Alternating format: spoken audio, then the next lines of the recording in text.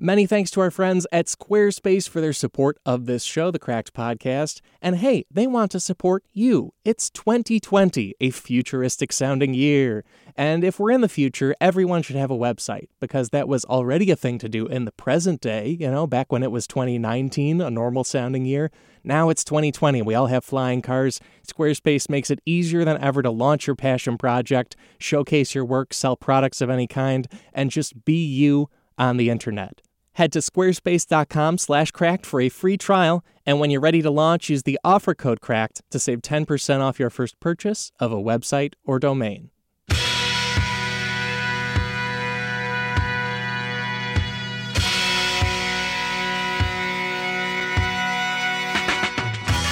Hey there, folks. Welcome to another episode of The Cracked Podcast, the podcast all about why being alive is more interesting than people think it is. My name is Alex Schmidt, and I'm the head of podcasting here at Cracked. I'm also known as Schmitty the Clam. I'm also known as Schmitty the Champ, and I am also going to tell you about my Tom Cruisiest moment.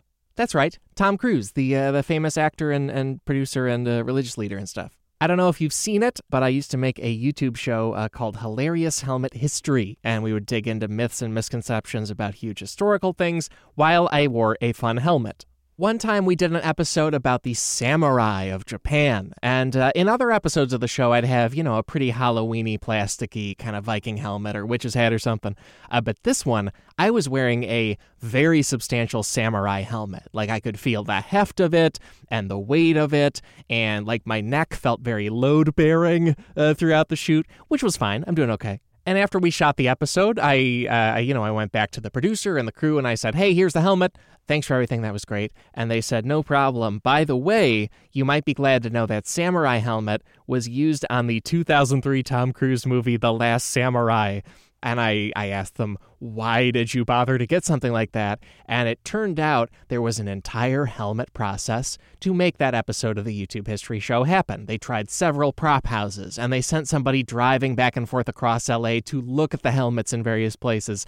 And then the one they could get, and their favorite one, turned out to be an actual Tom Cruise movie prop. I don't know if he wore it or it was worn by somebody he, pretended to stab or something. We don't know whose head it was on, but that will just kind of happen as you're making a thing. And I don't think people watching the show got a sense of any of that or knew any of that, right? But the things you watch will have constant, amazing, very specific steps in the productions in order to make them happen. The labor there is not visible. It's also kind of wacky. And all of those qualities are the topic of today's episode. We are talking about major recent movies with insane production steps. One more time, that is major recent movies with insane production steps, because it turns out most Hollywood movies with any sizable budget and effort at, top quality, they will spend pieces of that budget on things much stranger than the helmet crew and team that I had for Hilarious Helmet History.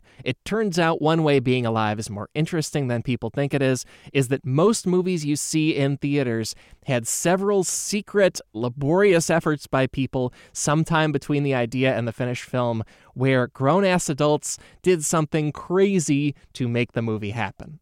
I love the stories in this episode. Many of them involve kind of the end of post-production, especially the first few we'll talk about. Also, many of them involve the writing stage of movie making, so I'm extra thrilled to be joined by these two excellent comedy writers who are my guests today. Gonzalo Cordova is a comedian and comedy writer with credits including Tuca and Birdie, Undone, and the Academy Awards. Alan Denton is an animation writer, comedy writer, and so much more, including some very specific experiences that you will hear about on the episode that made me think of him for this. And I thought of both of them for this show because they are both very fun, very funny people with actual Hollywood experience. So as we talk about today's actual Hollywood stories of doing really specific, strange stuff to make a show happen, they're the people to do it. And I don't think you need any more setup than that. So please sit back or stand proudly beside Tom Cruise as you stare down whoever they were fighting in the film. I know it was set in the Meiji Restoration, but I don't really remember The Last Samurai well. I just know I had a piece of it on my head. And either way, here's this episode of The Cracked Podcast with Gonzalo Cordova and Alan Denton. I'll be back after we wrap up. Talk to you then.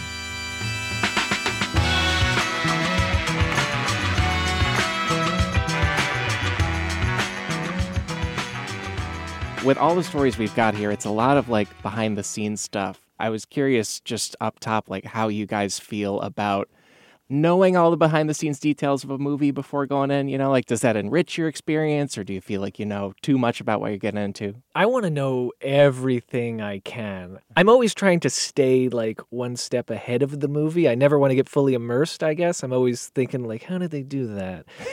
Oh, that's a cut right there. Oh, they probably shot that on a different day. I don't know. I try not to just be fully immersed in the movie. I try and stay this above the fray, know it all. Oh, wow. Yeah. I've never heard something so honest.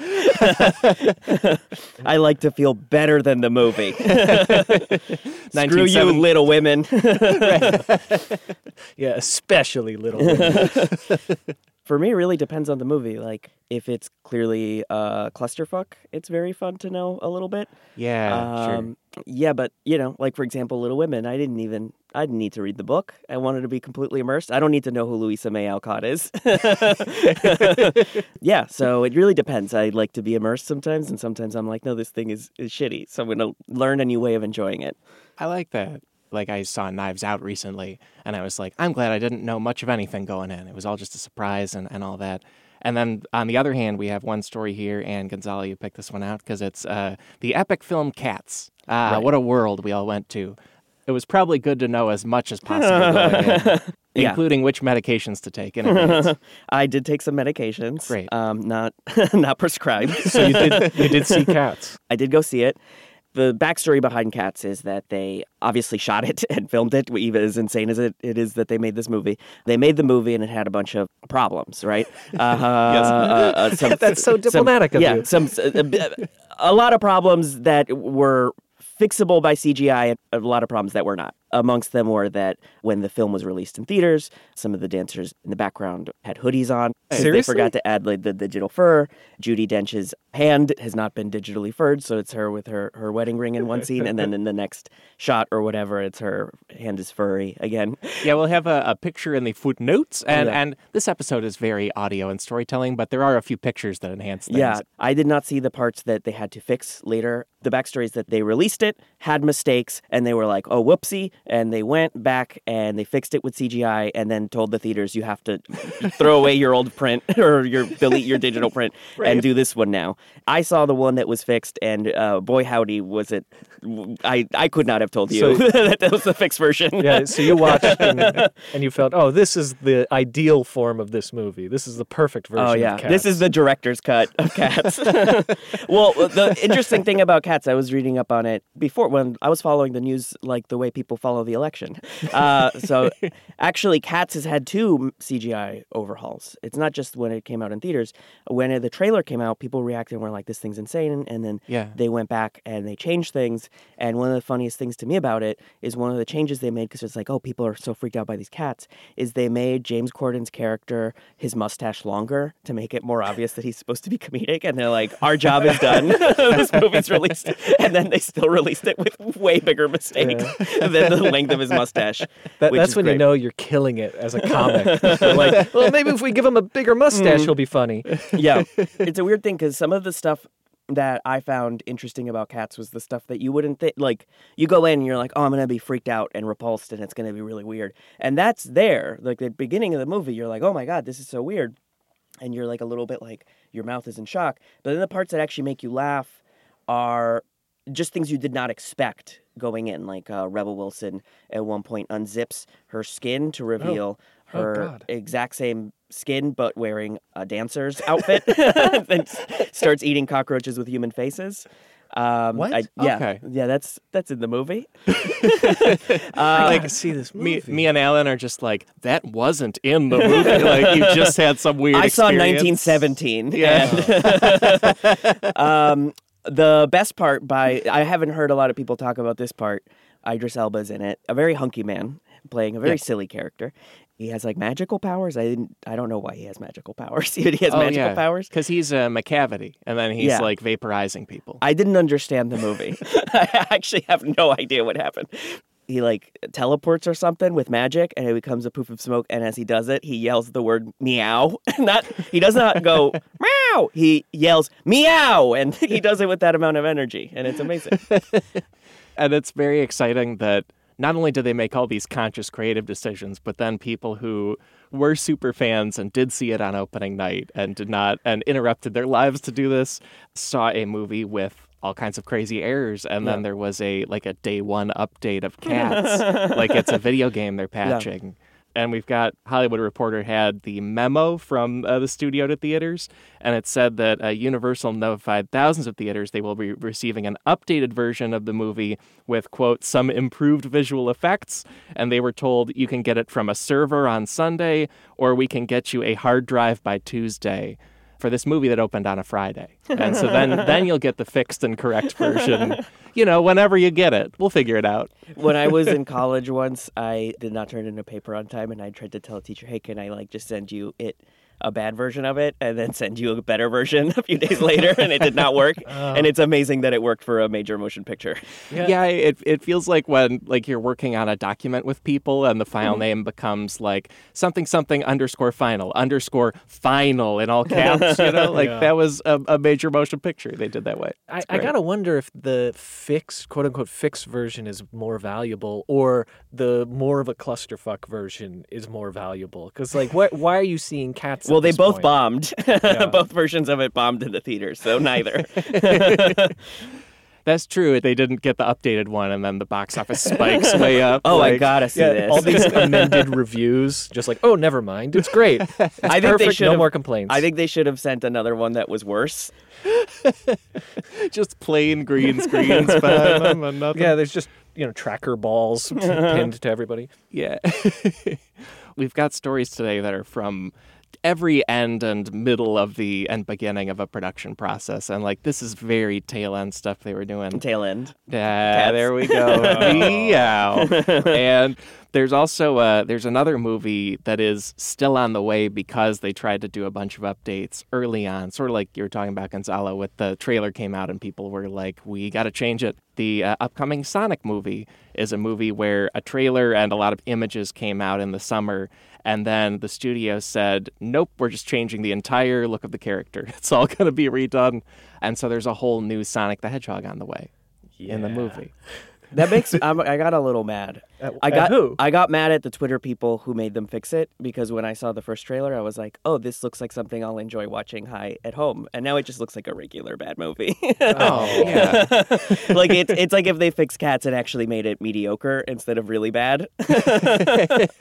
Maybe it'll be good. I don't know. I don't want to slam a movie before it's out, but when I saw the weird human teeth, I was like, I think I might go see this. I had a unique relationship with this movie because I worked on the Sonic the Hedgehog cartoon, Sonic Boom, which is a very fun show. Yeah. Oh, thank you. Yeah. And so immediately I get, my Twitter feed is flooded with this stuff and this guy, and I'm just kind of looking at it going, oh boy, oh boy, oh boy. I'm thinking, for our show, we redesigned the characters. So on the one hand, I'm going well, a lot of people had thoughts about our redesign, but hey, I think the show turned out okay. And on the other hand, I'm like, but this is a literal nightmare. So I kind of was keeping quiet about it for a long time. You have to keep it professional, in case you guys run into each other in the Sonic offices. But I think they ultimately, everybody's running really fast down the hallway. I had the most awkward interaction in the big loop. Oh boy! They pay me in rings, and I need to. I think ultimately they made the right choice in going back and redesigning it, because I like to call him Rat Boy, the original design. He was just this, the original movie design. Yeah, the original movie design. He's just this horrifying, realistic furred blue rodent creature. Yeah, it didn't look like Sonic to me. It was sort of have you ever seen that? I guess I'd call it fan art, but it's someone will try to make what a human's head would be if Homer Simpson was a living human. And so they actually have that weird domed everything. And it's really uncanny that way. The original Sonic movie, it felt a little bit like that. Yeah. It feels like people are happier with the design and they did a good job. And I think it's funny that Cats tried to do that. And it's if when they redesigned it after the trailer reaction, they just made Jim Carrey's mustache longer. That's basically what Cats did.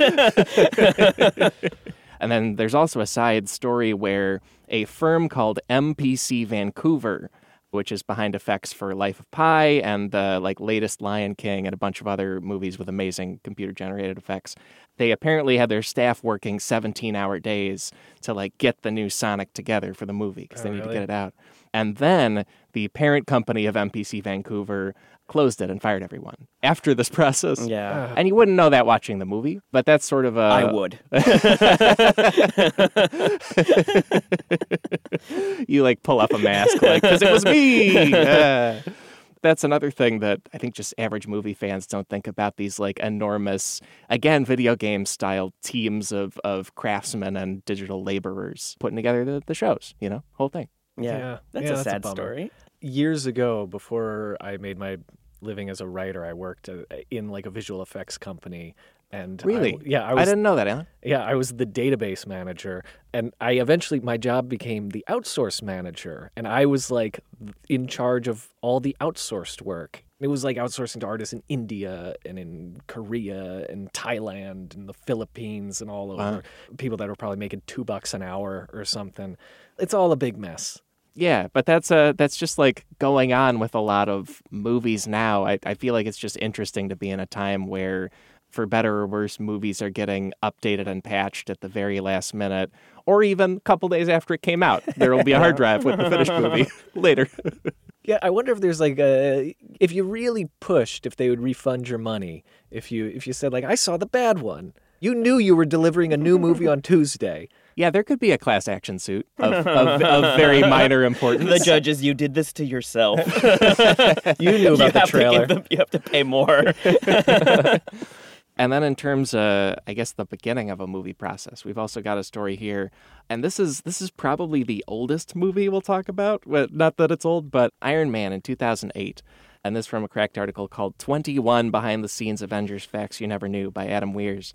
But it turns out that the first Iron Man movie, I had heard that there was some improv on the set and so on, but it turns out that there basically wasn't a script, if Jeff Bridges is correct, and if the other stories are correct. It was a mostly improvised movie, sort of in the way that an Apatow comedy would be or something. Yeah, like an episode of Curb Your Enthusiasm. They have the outline. They know where the scenes are taking place. Right. But they don't really know what they're saying in those scenes. We've got an Iron Man, and we'll figure it out. That was a lot of the production of Iron Man that launched the whole Jeff Marvel thing. Bridges was not sober and did not know also what was going entirely on. possible. Yeah. That just seems baffling to me because those Marvel movies, that was the first Marvel studio movie. Yeah. There was a lot of money and cachet, and they were planning. They already had the Avengers plan, this 10, 15 movie plan, and they were just winging it? Well, we think so. This story here, and we've got an amazing Jeff Bridges quote, but it leads me to believe that they have just retroactively told everyone they had an Avengers plan. This Jeff Bridges quote here is, "They had no script, man. They had an outline. We would show up for big scenes every day and we wouldn't know what we were going to say. We would have to go into our trailer and work on this scene and call up writers on the phone saying, 'You got any ideas?' Meanwhile, the crew is tapping their foot on the stage, waiting for us to come on." End quote. Jeff Bridges also called it a $200 million student film and said everybody was, quote, "just fucking around. Make an Iron Man." That's great. unbelievable. That was what... That's how they did it. Well, that and Dark Knight were the two biggest movies that year, right? Yeah. It was 2008. Yeah, those were kind of the parallel things. So Dark Knight is this extremely crafted, the Joker will mean this and that. And then Iron Man, it's maybe he goes to a club. I don't know. I'll figure it out. It's a shame because now I feel like my student films are even more disappointing. Because they didn't launch a cinematic universe. They just lost me $8,000 or something. And Jeff Bridges was in them. Complaining the entire time. It was an $8,000 student film. Among other scenes that were just improvised is the ending of the movie where Robert Downey Jr. tells the group of reporters that he's Iron Man and spoils the surprise. Oh my God. And then later Kevin Feige said, yeah, that was very in character for Iron Man, so that was good. But they didn't plan it. They just kind of did it. So the ending of the movie was going to be him just at the press conference going like, I don't know who Iron Man is. They had some kind of outline where it would be still a mystery in some way. And then Downey just tried telling him. And then they Wait, said, without "That's that, probably he really good." literally does just give a normal press conference where he comes out and he's like, I'm Tony Stark. And Tony Yeah. Stark Industries, the stock is up, up, up. End of movie. What was the idea for that scene otherwise? The rest of the MCU is just like investment tips and businessmen. And then we've got two other Marvel stories, but one of them is, and this is just like a middle of production meeting you have to have apparently once you make a weird enough movie. But the Ant-Man movie in 2015, there's a fight at the end of Ant-Man where Ant-Man and Yellow Jacket are miniature and they're on top of a Thomas the Tank Engine toy. And so they're fighting on the toy, and that's what's going on. And it turns out the production had to have an entire meeting with the owners of Thomas the Tank Engine's brand to like convince the brand that they would not make Thomas the Tank Engine evil or dangerous or any other things they didn't like for their brand in their Ant-Man movie. So there was a whole like meeting about the rights and the image of Thomas the Tank Engine to make the movie. I like how they have to be like deferential to the Thomas the Tank Engine people. Yeah. There's, it's like a thing in this business. Anytime you have to license something, you're just like, yeah, it'd be cool if maybe it's a Thomas toy or something. And then you have to talk to somebody who like their largest asset is Thomas the Tank Engine. That is the driving force of their life. And they're, and you have to go like, well, obviously, yes, Thomas the Tank Engine's very important. We would never besmirch his identity by having him run over somebody. He's only helpful to Ant-Man. The quote here from director Peyton Reed is, quote, "We had to do this whole thing where we did the presentation for the people who own the rights to Thomas. Thank God they agreed and found it funny, but there were definite stipulations. For example, nobody could be tied to the tracks and run over by Thomas. Thomas couldn't be doing anything that could be perceived by children as evil Thomas. And Thomas had to stay neutral in the battle, which was always our intention," end quote. So Neutrality, the greatest evil of all. Yeah. We would like to think of Thomas the Tank as Switzerland during World War II, who turned their backs. Right. When there is a crisis, Thomas has no particular principles or morals. That's his character. And that's where we will hold the trial to Thomas the Tank Engine. Yeah, but so to make that movie, they had to have a whole song and dance with, and like you said, Alan, it's definitely a meeting about Thomas with the people who care more about Thomas than anyone in the entire world. It's a really, you're probably calling them in an office full of Thomas merch and tokens and gear and everything. Yeah. And they're like, yeah, Thomas the Tank Engine, you want to work with us because we're such a viable property, right? And go, yeah, that's why we wanted to put him in the movie. Yeah, I'm surprised it got through at all, to be honest. Like, just hearing that, like, it's obvious that they're scared of it being seen as, like, a dangerous thing. But, like, the movie, it feels like a kid playing with it would think, I'm going to throw this at my friend to be like, you know what I mean? Like, oh, like they come out of the movie thinking Thomas it's like a weapon. Yeah. I could kind of see their point a little bit because it's supposed to be a cuddly. I mean, Thomas the Tank is terrifying. It's not hard to make him look evil, but yeah, it's like I could see why they were worried, but also, it's such a silly thing. Yeah. Gonzalo, first you're opposed to sexual humanoid cats, and now you're opposed to a train with a face. I think I think Thomas the Tank, honestly, is not sexual enough. And if I work there, that's the note I would have given the Ant-Man people. He has to have a dong. But he can't be evil. Then we've got another story here. It's the last Marvel one, but it's the movie Captain Marvel. It just came out recently. And this is a kind of crew task because like a lot of shoots and productions and things, the crew will have like a little specific strange things to do. And it turns out that in order to make Captain Marvel, which is a movie where it's a superhero who's famously with a cat, they made it with actor Brie Larson, who it turns out is really allergic to cats, like heavily, extremely allergic to cats. And so Brie Larson and the cat playing Goose had to be separated at all times whenever possible. Like The Rock and Vin Diesel in Fast and the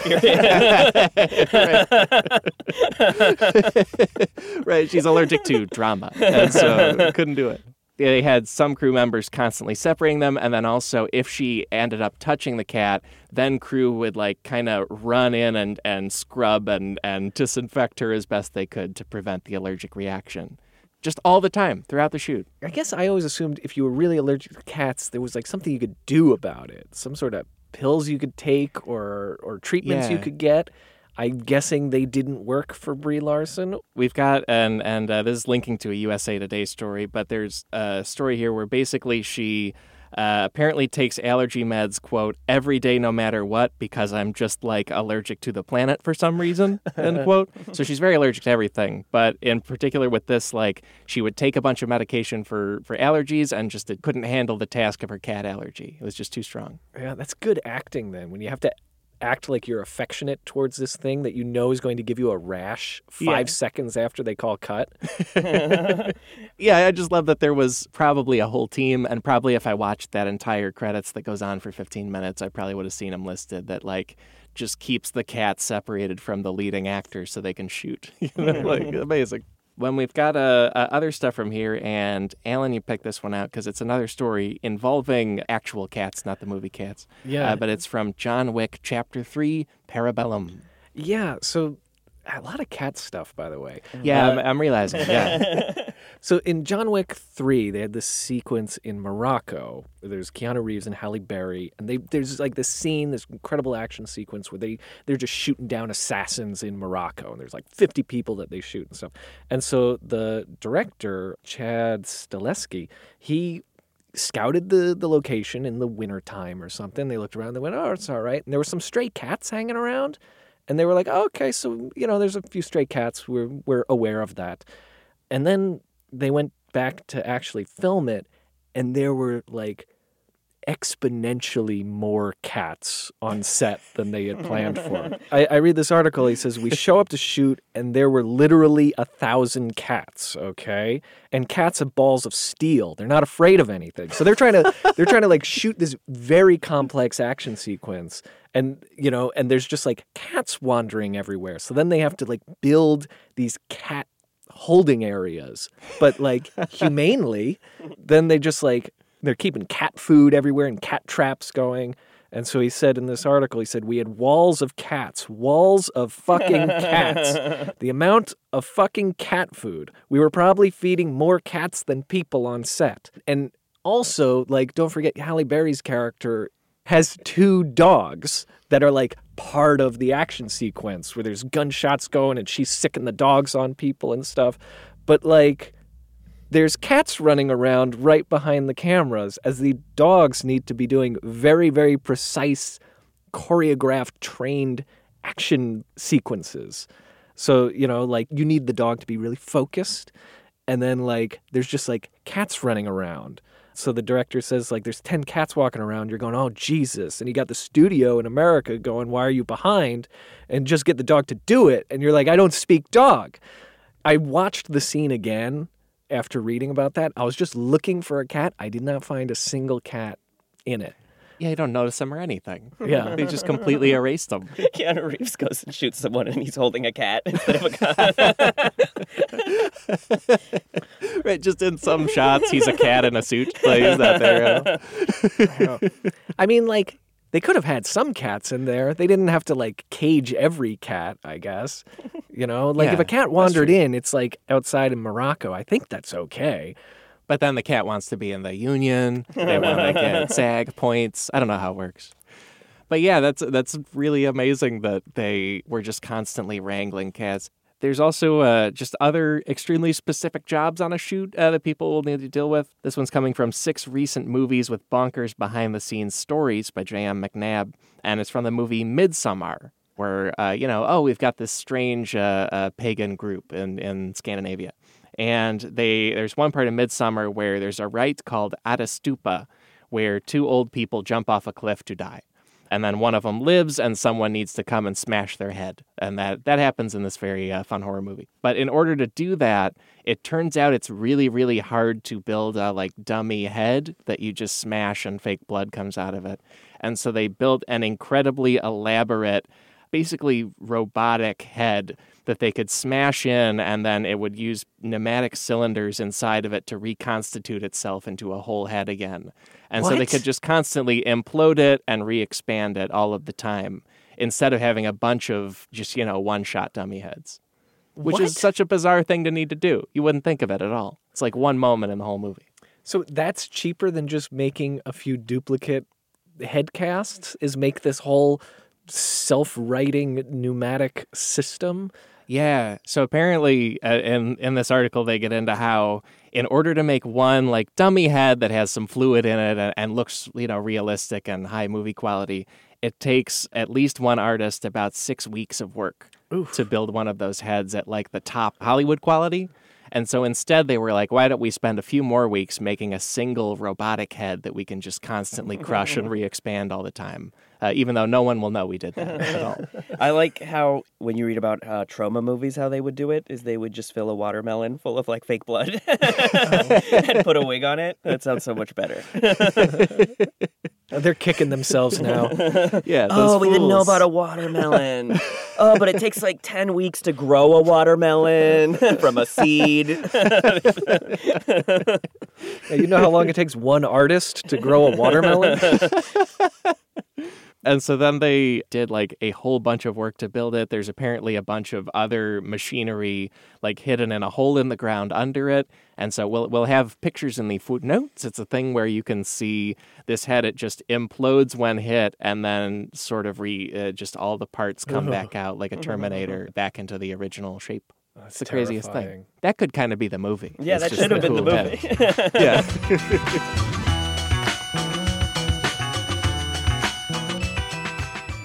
Hello, internet enthusiast. I think I can address you as that, right? Because you listen to podcasts. That means you have at least one device that accesses the internet. Good for you. Keep it up.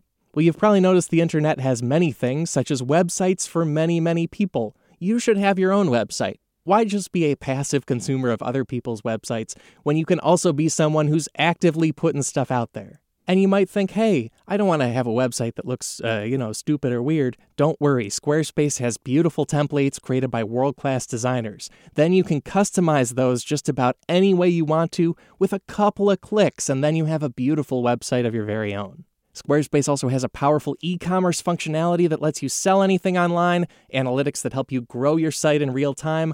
Also, everything is optimized for mobile right out of the box. You might be listening to this show on a smartphone, like an iPhone or an Android or one of those. You might have noticed that sometimes websites look crazy on those devices. And don't worry, Squarespace sites are optimized for those devices right away. Because it's 2020, every website should do that. Your Squarespace website will.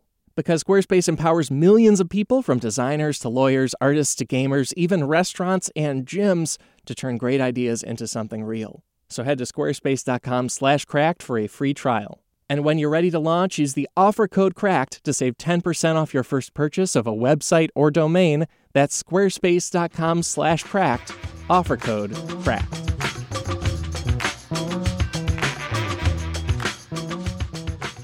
In terms of other stuff they've built and did, Gonzalo picked out a few stories here from the movie Suspiria, the 2018 version. I like Tilda Swinton a lot, and that's why I picked this, and she's a crazy person. And apparently in Suspiria, she plays the evil ballet instructor, if you haven't seen the original or the new one. But she also plays two secret roles in it. And one is an old man named Dr. Joseph Klemperer, who was in the credits. It says it's played by a man named Lutz Ebersdorf. I think I got that right. But if you watch the movie, it's Tilda Swinton in old man makeup. It's like pretty obvious. You're like, that man doesn't look like an old man. It just looks like someone put old age makeup on somebody. And it's definitely Tilda Swinton, which I love so much. Because it's like, well, this will be really fun and a cool story to tell afterwards, but we'll also ruin the reality of this movie. I do like that movie, but I remember watching it, and I didn't know about this story when I watched it. I was just watching it, and the second that character pops up, I was like, oh, that's Tilda Swinton. So there was no dramatic reason why this person needed to look vaguely like Tilda Swinton? Their reasoning, they've been asked this a lot, and one of the reasonings is that there's the artistic reasoning that the director, Luca Guadagnino, I think is his name, he says, well, in the movie, it's really a movie about psychoanalogy, so, it makes sense to have Tilda play a character that represents the id, the ego, the superego, and also it's a movie movie about femininity, so this character to have the only male lead to be played by a woman really makes sense. And then Tilda Swinton was like, because it sounded fun. Like when they ask her, she literally says something like, we could have not done it, or we could have done it, and it sounded more fun to do it. Which is why I think she's cool. Yeah, she also was in Grand Budapest Hotel, plays a very old woman, too. They did a lot of old age makeup. I think she just likes doing that. I think she just enjoys sitting in a chair for 5 hours. And that's tricky, maybe especially with actors, like, so much of acting, it is work, but also like a lot of the wilder things an actor can do to earnestly get ready for a role are also like funny. You know, it's really hard to tell if Tilda is truly like, this is my process and it's how I figure it out, or it's like, I don't know, I thought it would be nuts to wear a tie and a prosthetic, and you know, it's fun. Yeah. I think she does it in her spare time. I think she puts on old man makeup. How much makeup are we talking about? Are we talking a full body? It's actually a pretty good. Yeah. No, she had a fake penis and balls made so that she could. What? Because she's like a method actor. Yeah. And she on set would show up like that and would insist that people call her whatever. This fake actor that she created, Lutz Ebersdorf. People would call her Lutz. So she was methoding not as the character, but as the actor who was playing. Yeah, and technically it's Professor Lutz Ebersdorf. So also the guy had a made-up doctorate. Which is stolen valor, I think. Yeah. Technically stolen valor, but for professors. So she was methoding as a man who does not method act. Yeah, exactly. Yeah, pretty much, yeah. We should emphasize also that she did insist on having a prosthetic penis and a prosthetic set of balls to wear while being this guy. Those did not appear in the movie? I think they did. Oh, they did? I think the character's naked at one point. Oh. I might be misremembering this, because I watched the movie in a movie theater a long time ago. But I don't know if that's the one she was wearing underneath, because there's a difference between... Oh, between screen-use balls? Screen-use balls. One of them has to be glistening and perfect. And the other one has to be functional and easy to wear. No, I don't know if that's true. But I would assume that there might be a difference. I don't know. Yeah. You can't just be in your comfy balls and show them. You need to... There's balls that are for you, and there's balls that are for guests. Yes. Take the plastic off those balls. Because the movie had a makeup artist named Mark Coulier, who's won Academy Awards before, and he said, quote, she had this nice weighty set of genitals so that she could feel it dangling between her legs, and she managed to get it out on set on a couple of occasions. Okay, well now that feels like harassment or something. Yeah, there's something there. I guess everybody was comfortable with each other, but it was a different time. It's 2018. Boy, you make Tilda Swinton a man for just a few hours, and she immediately becomes a creep. That is actually good acting. That makes sense. So they were trying to keep this ruse going as part of a promotion, which I actually think is smart promotion and creates for a weird, very spooky, fantastical horror film. I think it makes sense to do something like this. So they created a fake IMDb page. At the premiere, she read a letter from this man being like, oh, I'm so sorry I couldn't make it, which honestly... That must have been hilarious. It's like... If you're really trying to keep this ruse going, Tilda Swinton shouldn't have read the letter because it's obviously her. You know what I mean? They should have.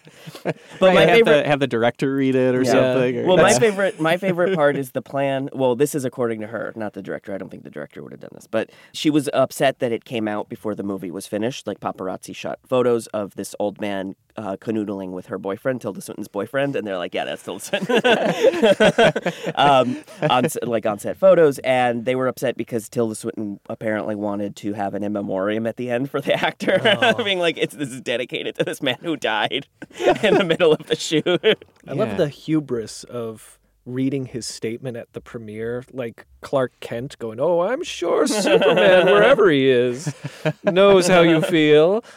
Yeah, that's exactly what she did. She Clark Kented it.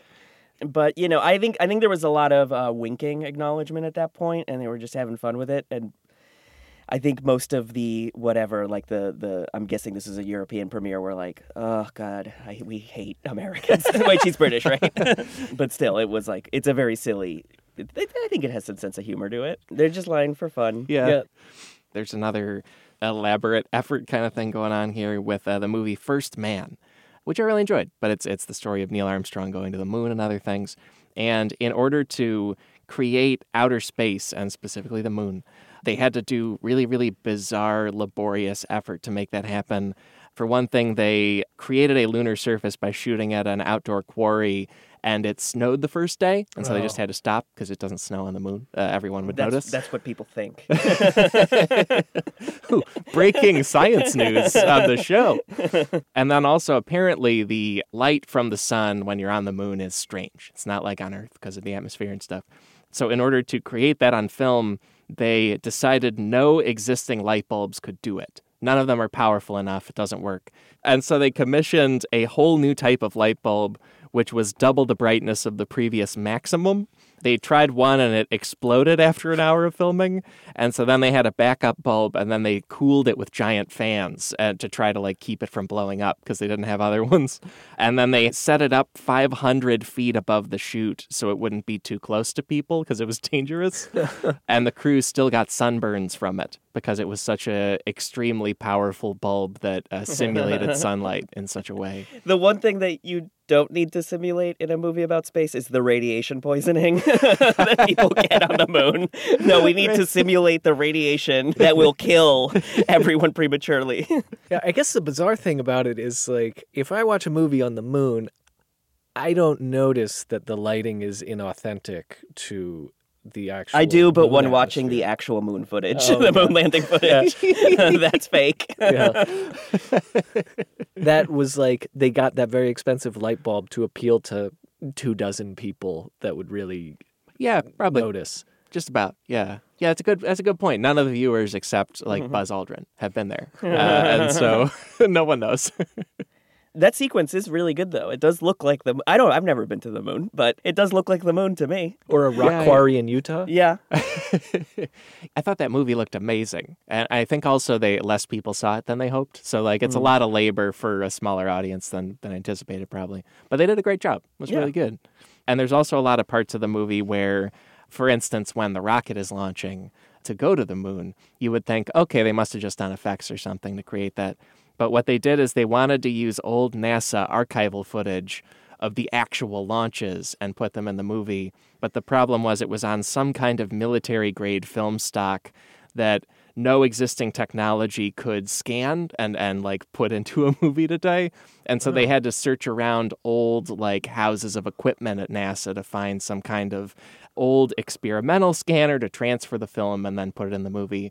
So a lot of First Man is like actual old NASA footage with really elaborate special effects to make it work for the film, No which kidding. is a crazy amount of effort for, just a rocket launch. Well, yeah, because at first you'd go like, oh, they want to use the real footage. That makes sense. That's probably cheaper and easier. And then it's neither of those things. Nope. Yeah, much harder. And it has a watermark. That says property of NASA. Yeah, there's a Shutterstock on it. But yeah, so all that's going on just to make this like, movie about going to the moon and stuff. Then there's another story here, and this story is from a Cracked article called 6 2019 Movies with Crazy Behind-the-Scenes Drama. So very recent movies. In 2019, there was a Child's Play remake. They did another Chucky movie, new version of the original. But there's also a TV show coming, and long story short, it's because the original rights to sort of the Chucky stories and franchise were subdivided because of a massive Australian financial crime. That's why that happened.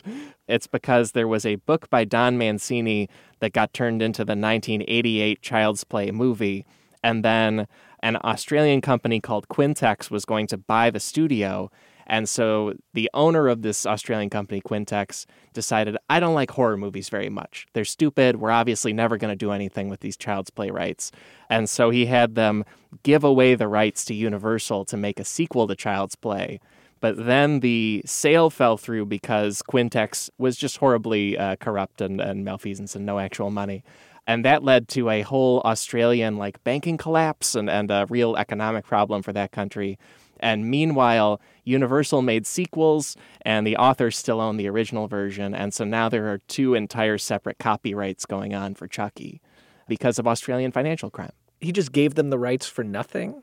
Yes. They didn't even have to Yeah. buy it from him? He just said, I don't want Chucky? Yeah, it was a guy named Christopher Skase, and he was buying United Artists and MGM, and he told them, Chucky, I don't want it, and so you guys, Steven Spielberg wants to make a sequel at Universal. He can just go ahead. We don't need to charge him anything for it. What an idiot. I think he's smart, because when you get Chucky, you got to get rid of him immediately. That's what I've learned from the Chucky movies. You don't want him in your house. At first, he seems like a good idea. It is truly weird that a corrupt businessman was also just giving away lucrative film rights. You would think he would be milking that. But I do believe my theory is correct. Like, I don't want that spooky doll. That doll's spooky. And so now there's like this remake movie in 2019 is because MGM still had the copyright of the original movie, but then there's going to be a TV show based on the book and sequel movies owned by the author. And so these are completely separate productions and properties and have nothing to do with each other. And the author tweeted some like snarky stuff about the movie that's not his, and it's just a whole subdivided like parallel Chucky universes.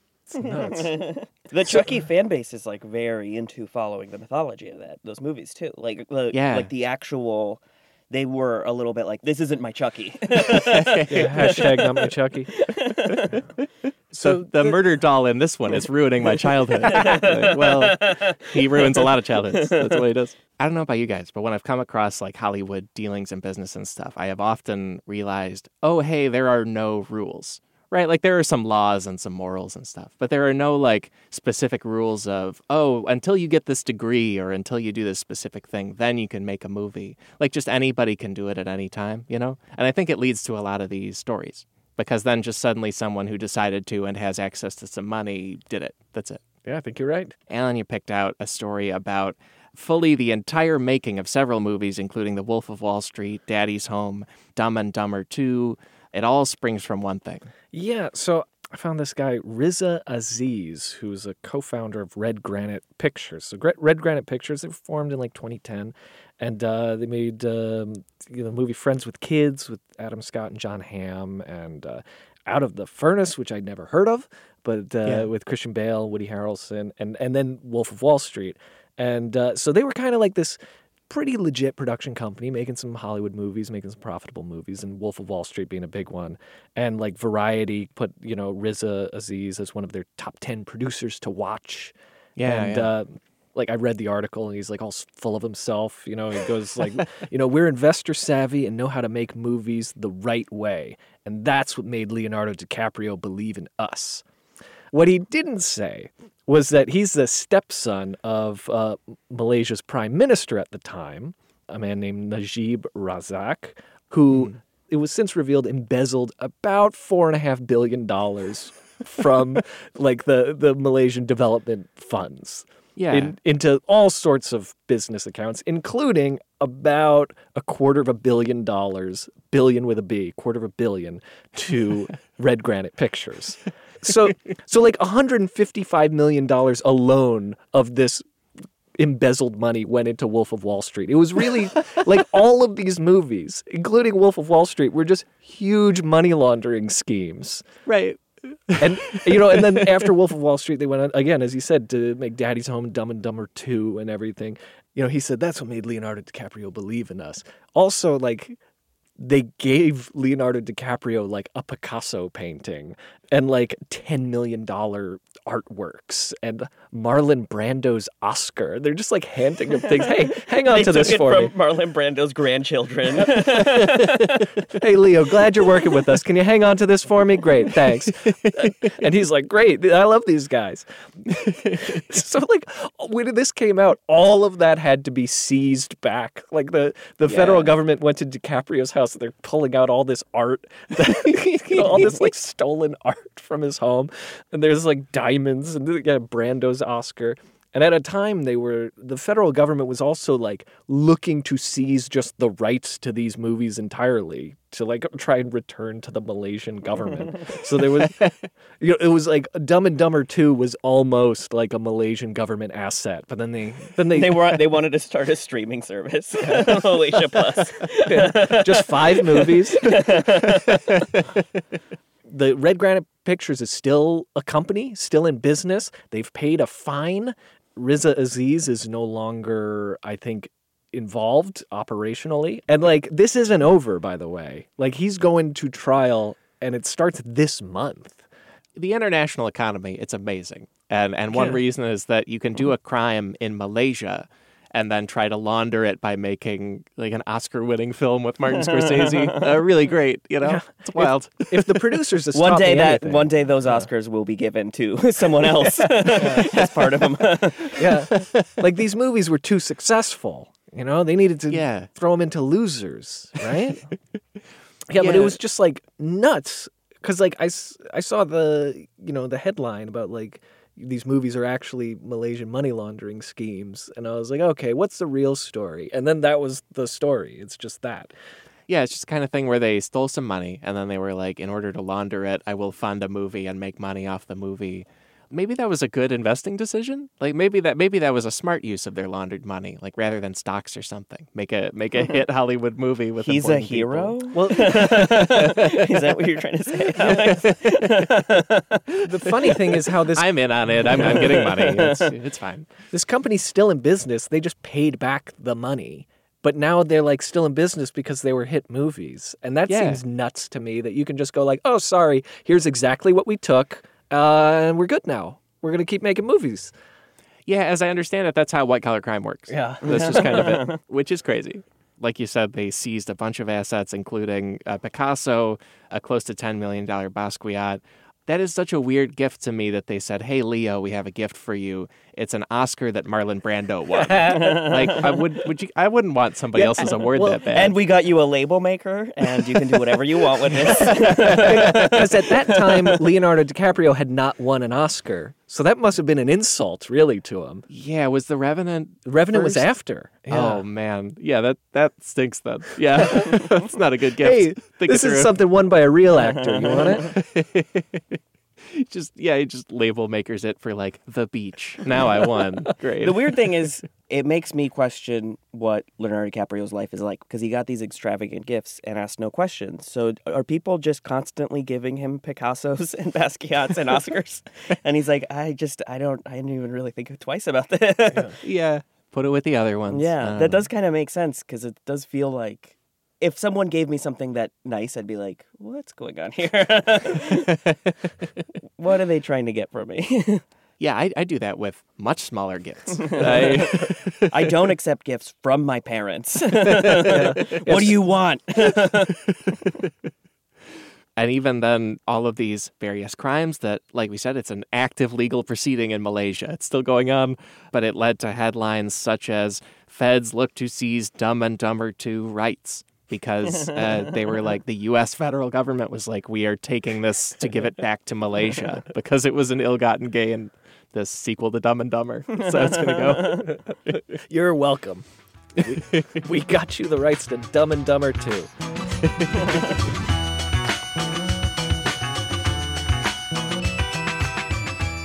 Folks, that is the episode for this week. My thanks to Gonzalo Cordova and Alan Denton for digging so far into the rabbit hole of these specific stages of movie production, where people did something that is very humorous to think about once you fixate on it. And in our footnotes, you will find evidence of all those elaborate efforts by people to make entertainments like Cats happen and then get updated after it was in theaters, and so much more. I particularly recommend the links about the Malaysian money laundering scheme and how it gave us all several major Hollywood movies. Again, that is an active legal proceeding in Malaysia, and the links there will actually tell you the very latest on that case, if anything new has happened, because it's supposed to go to trial basically as we were taping. And so there might be more there.